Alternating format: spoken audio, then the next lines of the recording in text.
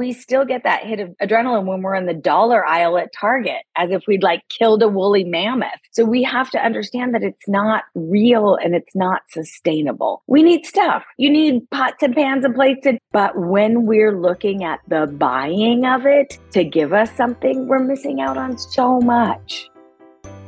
Hello and welcome to the Minimalist Moms podcast. I'm Diane. I'm a mother of 3 living in Columbus, Ohio. I'm trying to make room in my life for what matters by getting rid of the clutter and living life with purpose. I hope you'll join me on the journey to think more and do with less. Do you feel like you have too much stuff?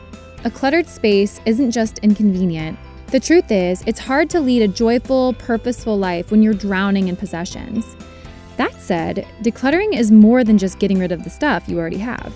To make a real change in your home, you need to examine how these excess possessions got there in the first place.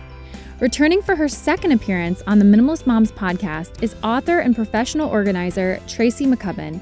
She's here to discuss the acquisition cycles that keep our homes overcrowded and distract us from going after the meaningful things that we really want in our lives. For those of you that are new around here, I quickly wanted to share something from my past as my minimalist moment this week. If you didn't know, in my early 20s, I was a compulsive spender. The more that I could fill up my closet, the happier I'd be, or so I thought. And one of the problems with compulsive spending is that the high of the purchase is fleeting. It's not long until you find yourself at the store on the hunt for the next item to fill up your space.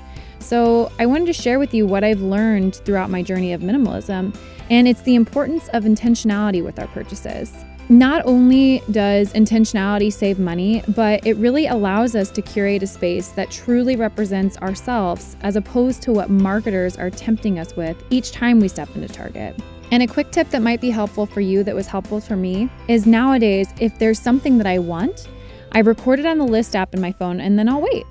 I wait typically at minimum 2 weeks, and if that item is still something that I think about, I'll go ahead and allow myself to buy it. That said, don't forget to ask yourself, do I really need it? Do I love it? Do I have something similar? Will I use it often? And I've said it before, but this new way of thinking may seem overthought, but the more you practice intentional spending, the easier it does become. So I hope that's a bit of encouragement for you. I know we're still in January of this month. A lot of you are doing no spend Januaries. You're trying to stick to a tighter budget. These are just some practices to put into place to help you create better habits this year. All right, I hope you enjoy this upcoming conversation with Tracy McCubbin. She's one of my favorite people to interview. She's super down to earth and really wise. So let's get into our conversation.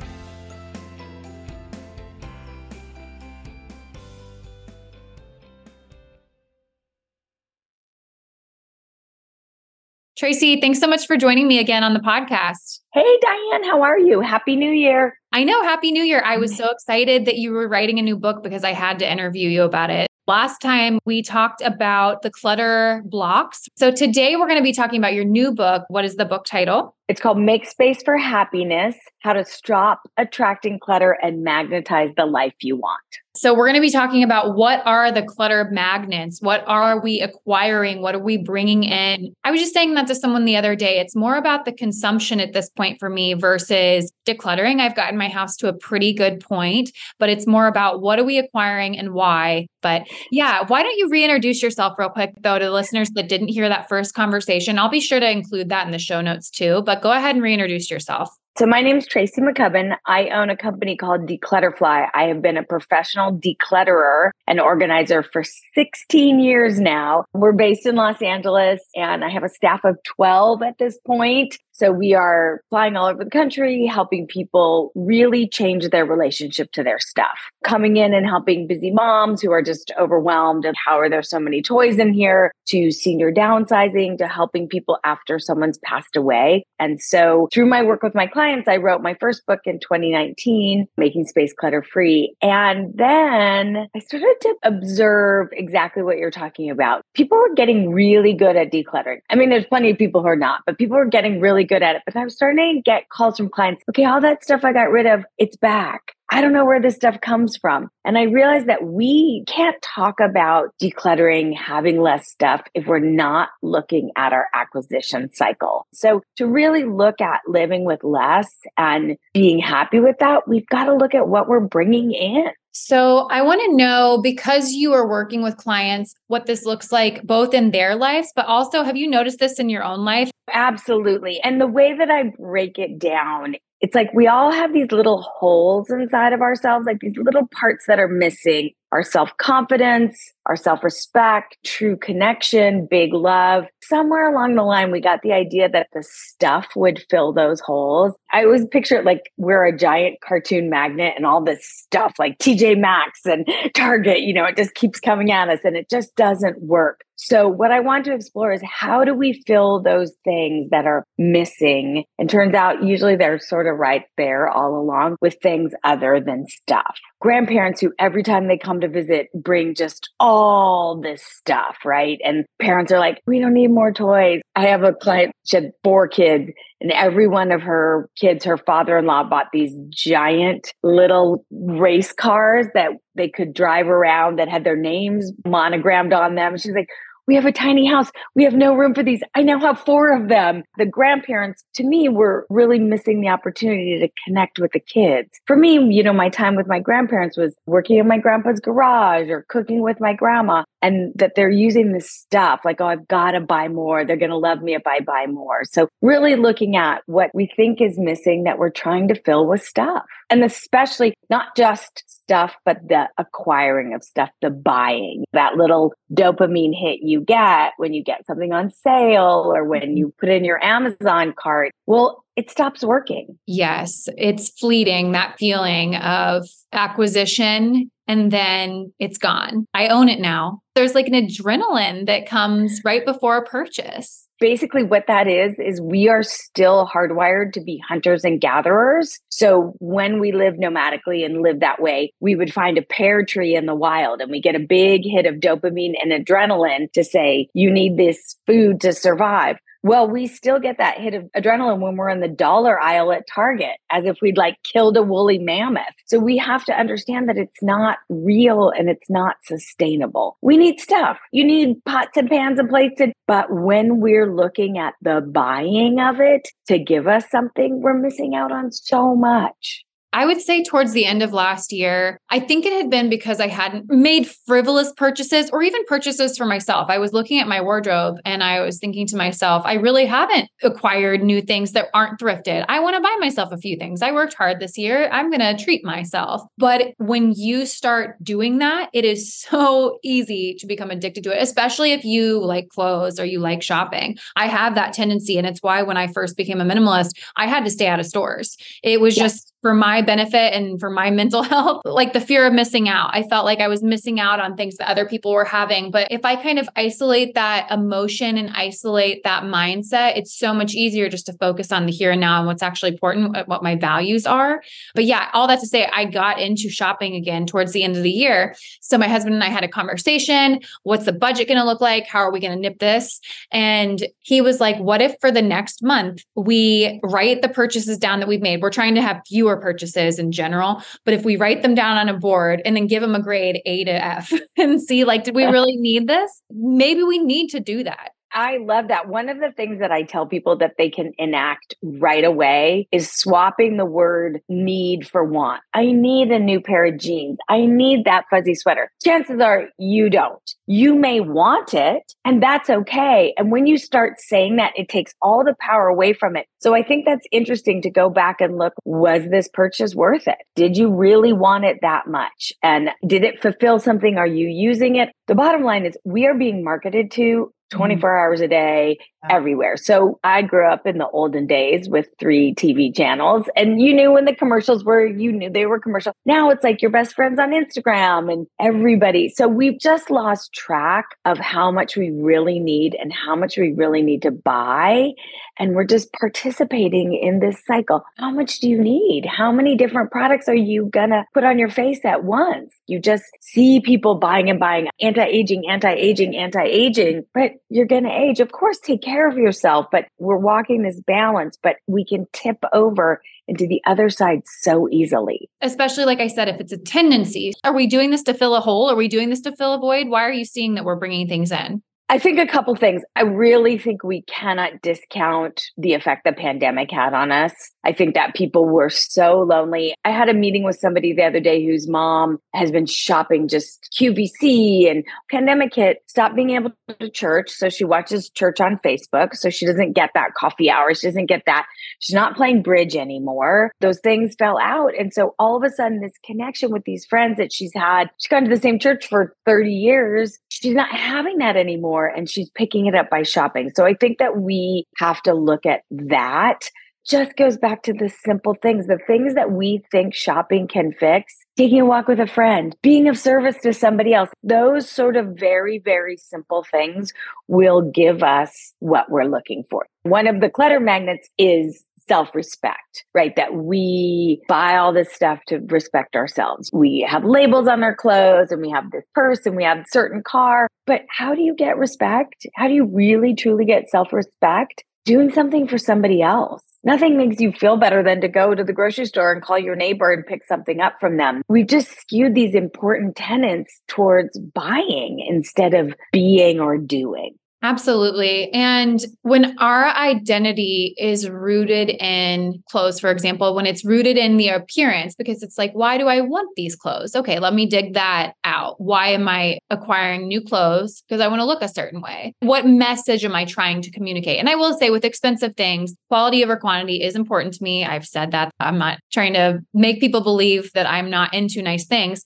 However, it's the number of things that we're bringing in and why people need to have a new outfit every time that they go out into public or on date night or fill in the blank. I guess my next question for you is, how do you move through finding your identity and you're being rooted in the number of things that you own? How do people move through that? I mean, at first I would say read the book. If you find that this is something that's really occurring for you, the DMs I'm getting and messages from people, they're like, my best friend just listened to the audiobook and she said, I'm realizing that so much of what you're talking about, I can translate to my relationship with food. I'm doing the same kind of thing. So we're all on this journey for betterment, to be our best selves. There is a lot of crossover. So I think awareness is always the first step. That's the conversation I'm trying to have, is helping people understand that this lifestyle of shopping over shopping isn't working. I saw somebody on TikTok, and this young woman was like holding up expensive things she bought in 2022 that weren't worth it. And all of it was like, well, I saw this on Instagram and I had to have it because these shoes were super uncomfortable. I hated this. Well, you're chasing this dragon, you're chasing this thing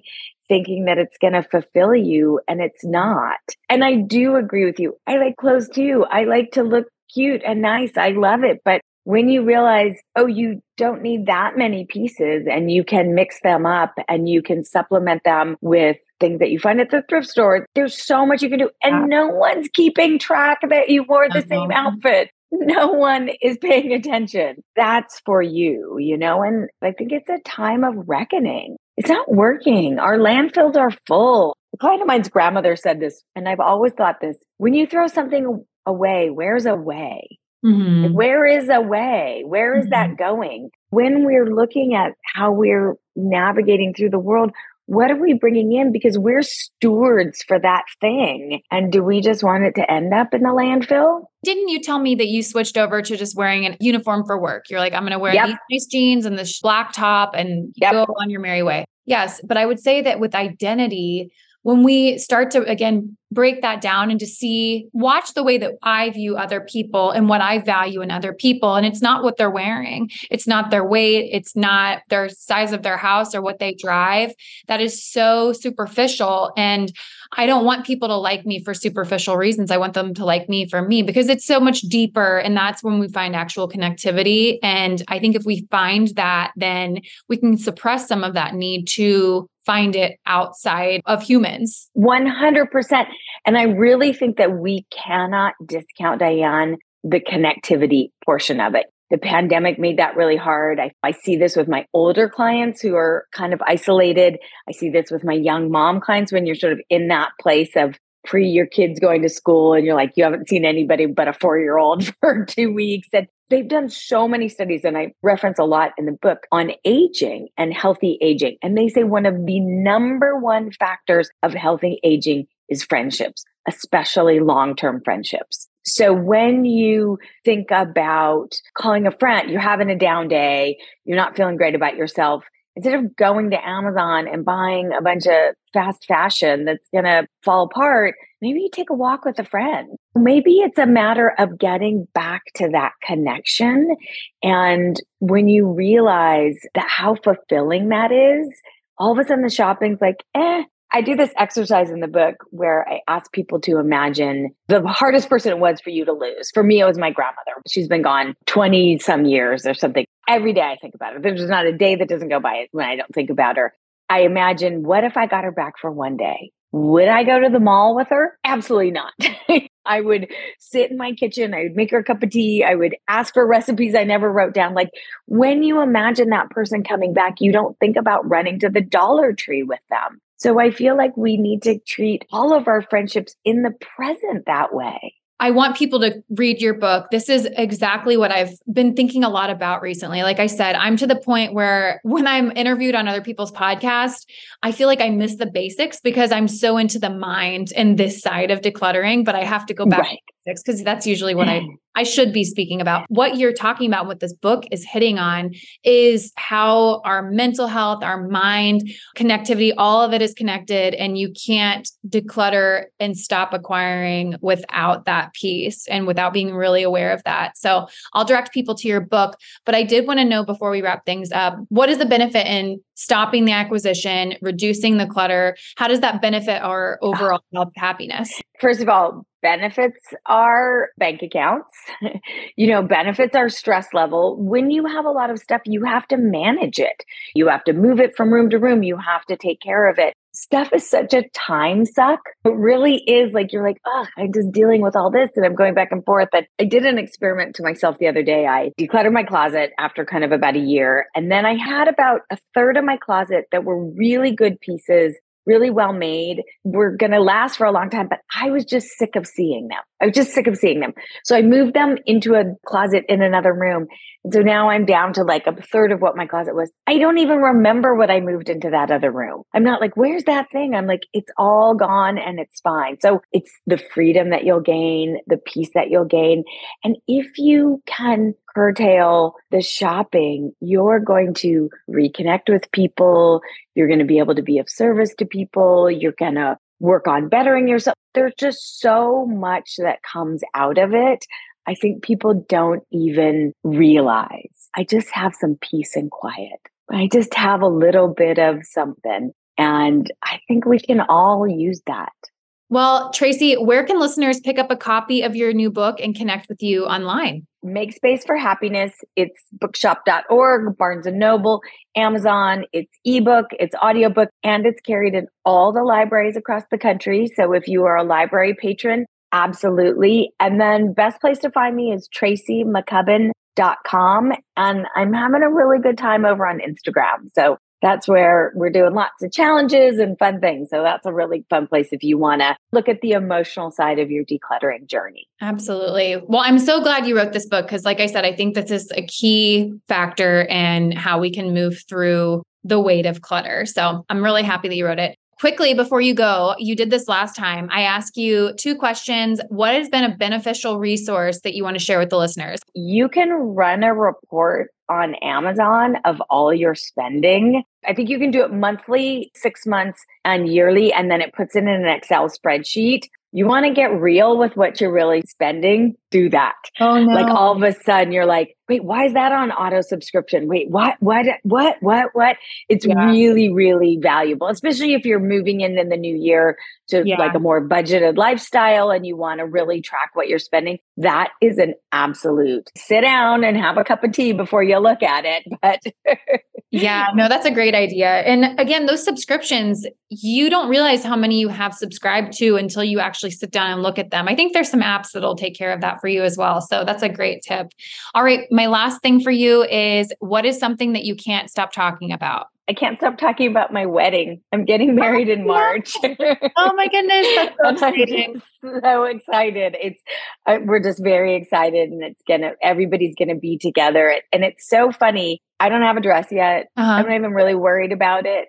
I am just, every day I am so excited to go to, I'm like getting all teary, to go to the mailbox and get the RSVP cards. I'm like, the dress will come. I'll find a dress. Or I won't, it'll be fine. But just to see who's coming is lighting me up. It's just lighting me up. The rest of the stuff, the plates, whatever, the restaurant has nice plates, but I'm really excited about who's coming, and we're going to dance, and the food, and there are people who are coming who I haven't seen since the pandemic. And I'm so excited. Are you getting married in California? Yeah, in Santa Monica, at a restaurant in Santa Monica. We're just doing it all in one, pretty simple, nice flowers. But it's really interesting how that's the part that's lighting me up. The community, the connectivity, like you said, that is, without connectivity to other humans, this life is nothing. It's just so Exactly. So always great to talk to you, Diane. I love being on here. Yeah, it was great to talk to you too. Thanks so much. What did you think of the episode? I hope you enjoyed the conversation.